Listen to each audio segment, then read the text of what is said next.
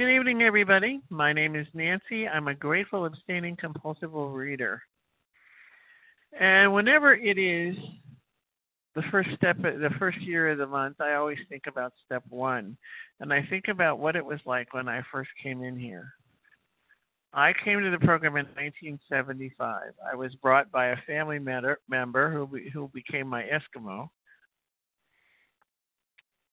who I had lunch with today.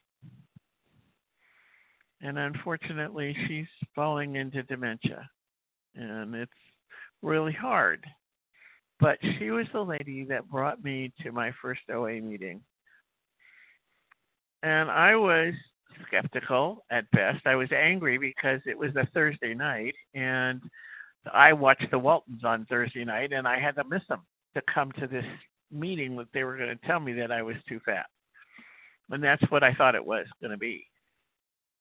And I came to the newcomers meeting at that time, and at that time we had two food plans. One was the gray sheet, one was the orange sheet.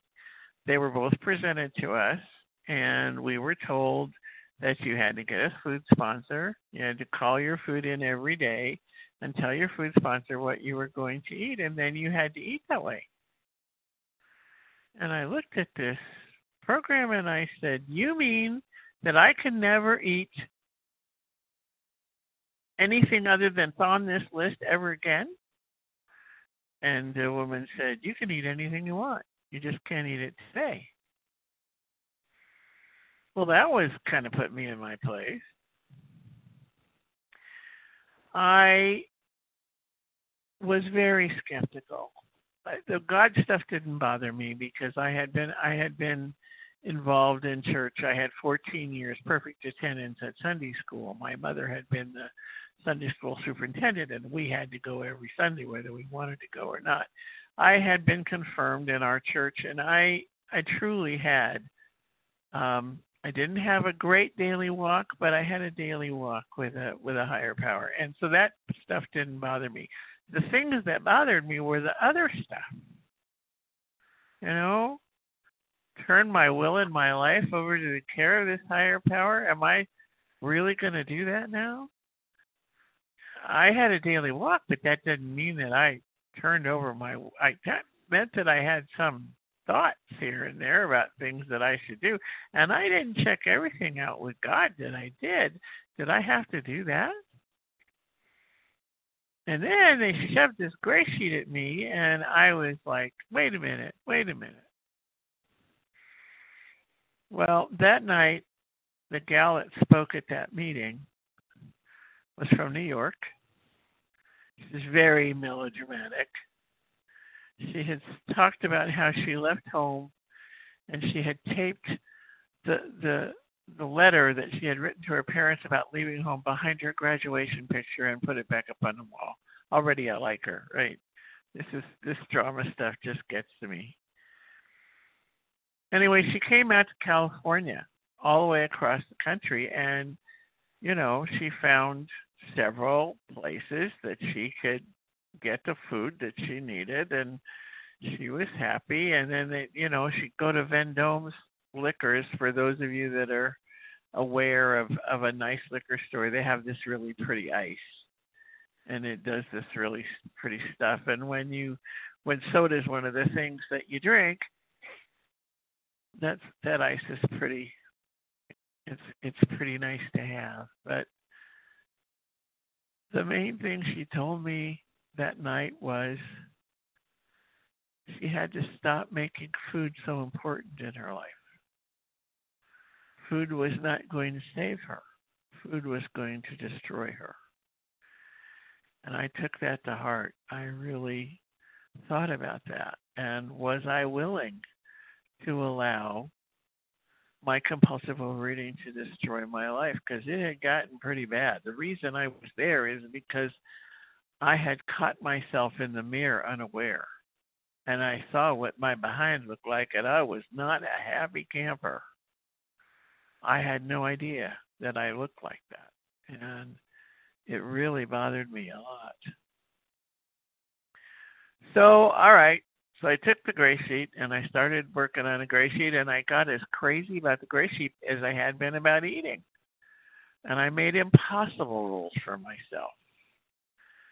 And it worked because in 18 months I lost 183 pounds. And I was hip, slick, and cool and looking good. And I had never had a boyfriend. I had never had an actual date. I was 25 years old. And I was so naive about life because I had never participated. Every time that I had gotten close, I had found a way not to participate because I was afraid. I was afraid I wasn't going to measure up. I was afraid people were going to make fun of me. I was the fat girl in school. Everybody made fun of me.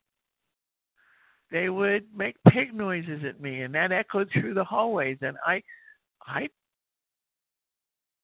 I didn't want any part of this. If it, I just didn't. I wasn't going to fit in ever. And now all of a sudden, I'm fitting in. I'm wearing smaller clothes, and people are noticing. And I started my sponsor, and I started working the program together, and I started writing an inventory, and I started doing the stuff I was supposed to do, and it was really amazing. And I met a lot of people. In 1975, we didn't have a lot of people who had OA recovery, but we had a lot of people that had AA recovery, and I was required to go to an AA meeting once a week. And I met some of the people that have written books that we all read. Chuck C., who wrote A New Pair of Glasses, and the doctor that wrote Acceptance. He and Maxine came out to talk to us, and all of these people that had changed their lives for the better. So I kept abstaining, and I kept going, and eventually I accepted that I was a compulsive overeater completely, and I accepted that I needed to change my life. And I did, and then I met this wonderful man, and I decided to turn my life and will over to the care of Howard as I understood him. And he said, you don't have to go to those meetings anymore, so I didn't. We got married. We had 2 children. 11 years later, I was miserable and didn't know what to do, and so I left him and I went back to the program. Well, by that time, the program had changed, and I had to do, they said I should go to Howe. So I went to Howe. Howe was very similar to OA when I started at the beginning. We started with the gray sheet. It had the 30-day questions, which I wrote, and then they wanted you to write this inventory, which I did. It wasn't as invasive as the original inventory that I had written, because I had done the 12-step inventory that my sponsor had suggested that I do, and she had done it from her sponsor, and it was an AA inventory. And then I wrote the How inventory, and then later I wrote Applied Principles of Alcoholic, the applied principle. I don't know. It was another inventory that was even deeper, but all of it helped me. All of it helped me. All of it worked. I wasn't always abstinent, but I always kept coming back. After that first time I left, and then in 2013, several things happened in rapid succession. I totaled my car. I moved into a new house. I brought my husband home from the hospital, and he passed away 6 days after my mother was diagnosed with a fatal disease. I stayed with my mom until she passed away in September, and before I could get her in the ground, my position of 13 years was eliminated at a big healthcare organization here in California. And I just figured that God had dropped me in the middle of a puddle and had forgotten that I lived. I was angry and how could this happen to me? I had always been right there. I worked the program. I did everything I was supposed to do. How could this happen to me? How could this happen to me? I found myself sitting in a dark room playing video games and eating. And that's what I did until my friend kicked me in the behind, not literally, but picked me up and I said, I don't think that I need to go. You have to go back to a meeting. You need to take me to this meeting. The gal that's speaking used to be your sponsor. You need to come to this meeting. So, all right. So I went to the meeting. I wasn't impressed. It was nice to see the gal, but she didn't tell me anything I didn't know. And so about a week later, she said, you have to take me to this other meeting. It's over in Thousand Oaks. Now, I live in Santa Clarita, which is 24 miles from Simi Valley, and that meeting is 27 miles from Thousand Oaks where this meeting was. So for me to get to this meeting, it's over 50 miles one way. So I have to take her to this meeting. Okay, fine. I take her to this meeting. And the gal that's speaking is a gal that I've known on program for a long, long time. And she talked about what had happened to her, which was a very similar thing that had happened to me. And what she did, rather than shut down and start playing video games and eating, what she did was, oh my gosh, maybe that would work for me. So I did. That was 10 years ago. I inherited my mother's house when she died in 2013. My son and his family lived in this house with my mother. She had invited them to come here. So I just moved into my mom's room. And I started working the program on a daily basis. I got a sponsor that made me read and write every day. I didn't ever have to do that before. But I had to turn in my food and read something and write about it every day.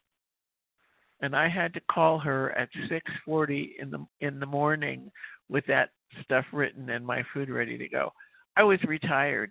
Lots of times I didn't get out of bed until 9:30, but I had to get up every morning at 6:40 and call her. If I called at 6:45, she didn't answer the phone. We were together for 9 months.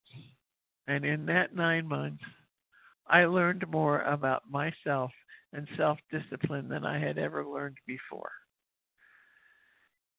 And at the end of our time together, she decided I needed to get another sponsor for a number of reasons. I had more time in the program than she did. There was a lot of reasons why, but it was a mutual thing, and it was not terrible. It wasn't a terrible breakup. We're still very good friends, and we see each other all the time. But I found a sponsor who was more suited to my needs at that time. But the bottom line is, I started looking at my life and realizing that the promises were coming through for me. My husband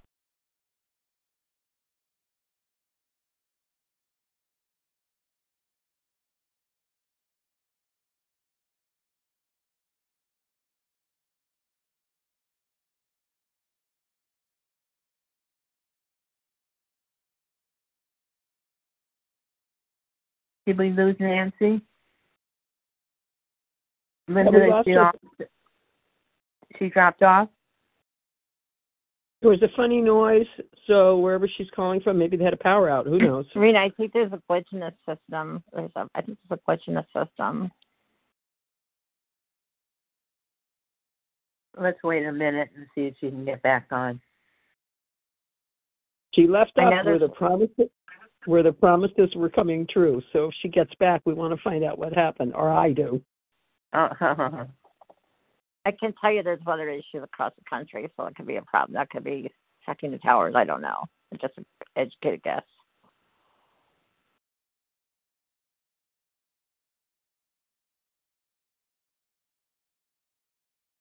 Okay. Wow, that's too bad.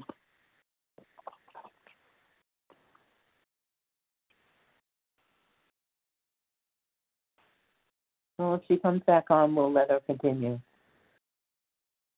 If not, we're over to halftime. Okay. Hi, this is Nancy. I'm back, guys. I don't know what happened. It just went away. Good, Nancy. Good, Nancy. Continue. Okay. All right. So, okay. So I was saying at that time that my husband could not have lived the way I do now. Living in the house the way I do, because my grandkids all live here, it would have driven him crazy. They're not his grandkids. They're just mine. Anyway, I learned in a very short period of time that I was happier than I had ever been in this situation. My youngest granddaughter was 2 months old when I moved in here. She's going to be 10 in February. And it has been the most amazing experience of my life to be here. I have been able, I had ravaged my body so badly in the time that I had been in and out. My knees don't work. I ride a scooter. I have type 2 diabetes. I've had a heart valve replaced. I take 44 pills to manage every day, but I've never been happier in my life. I make it work one day at a time. I make it work. I make it work for me. I make it work for the people I sponsor. I have given away just a little over 80 pounds since I've been back, and I still need to lose some more, and that's okay. I just keep working at it one day at a time. I abstain, and I work, and I do my reading and my writing, and I do my praying, and I know that God is with me because I feel him. I had rejected the God of my childhood when I came back, and my sponsor, the first thing she had me do was write a want ad for a new higher power, which I did. And after I had practiced, gentle reminder, 5 minutes remaining. Thank you, sweetie.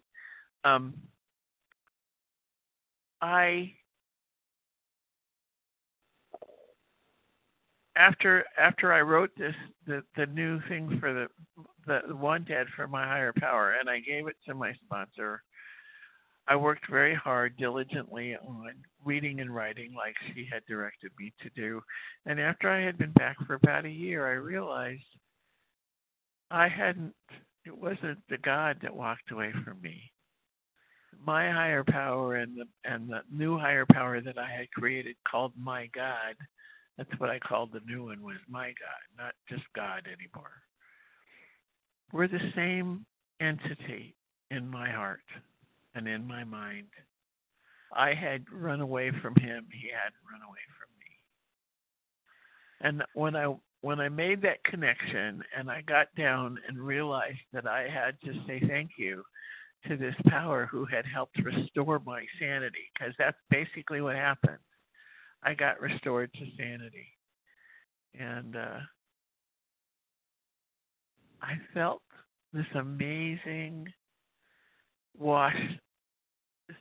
power wash over me, like, okay, the feud is ended. You're back. We're back together. We can trudge on from here. And that's exactly what I've done. I've trudged on from there. Like I say, I've lost I've lost almost 80 pounds. I have done the reading and the writing. I'm working right now with a 12-step, Big Book 12-step group that's going through the Big Book with the 12 steps, guided by a gentleman. And it's really interesting, the things that I'm finding out. One of the things I had never done was I had never read the AA 12 and 12. What an amazing book. What an amazing book.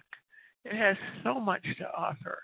And maybe I glanced over it the first time and didn't see it, but as I'm reading through it now, it's just It's amazing. It's absolutely amazing what's happening to me and how I am reacting and things that I'm finding out about myself.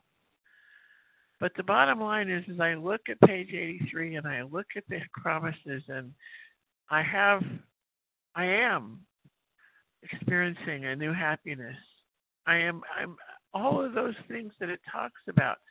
The financial insecurity has left. I don't spend more on food now than I do on the rent.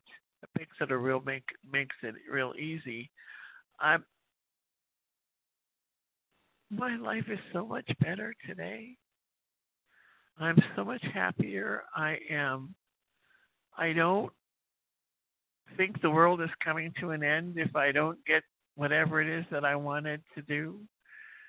I understand that nothing, absolutely nothing happens in God's world by mistake.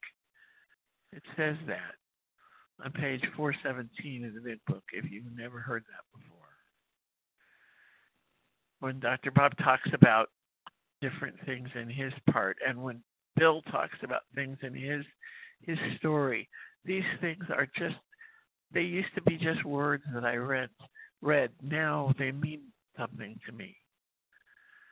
And if I can give anything to you if I can say anything that will help you get to that point, I hope that I've said something that gets there, because never in my life have I been happier.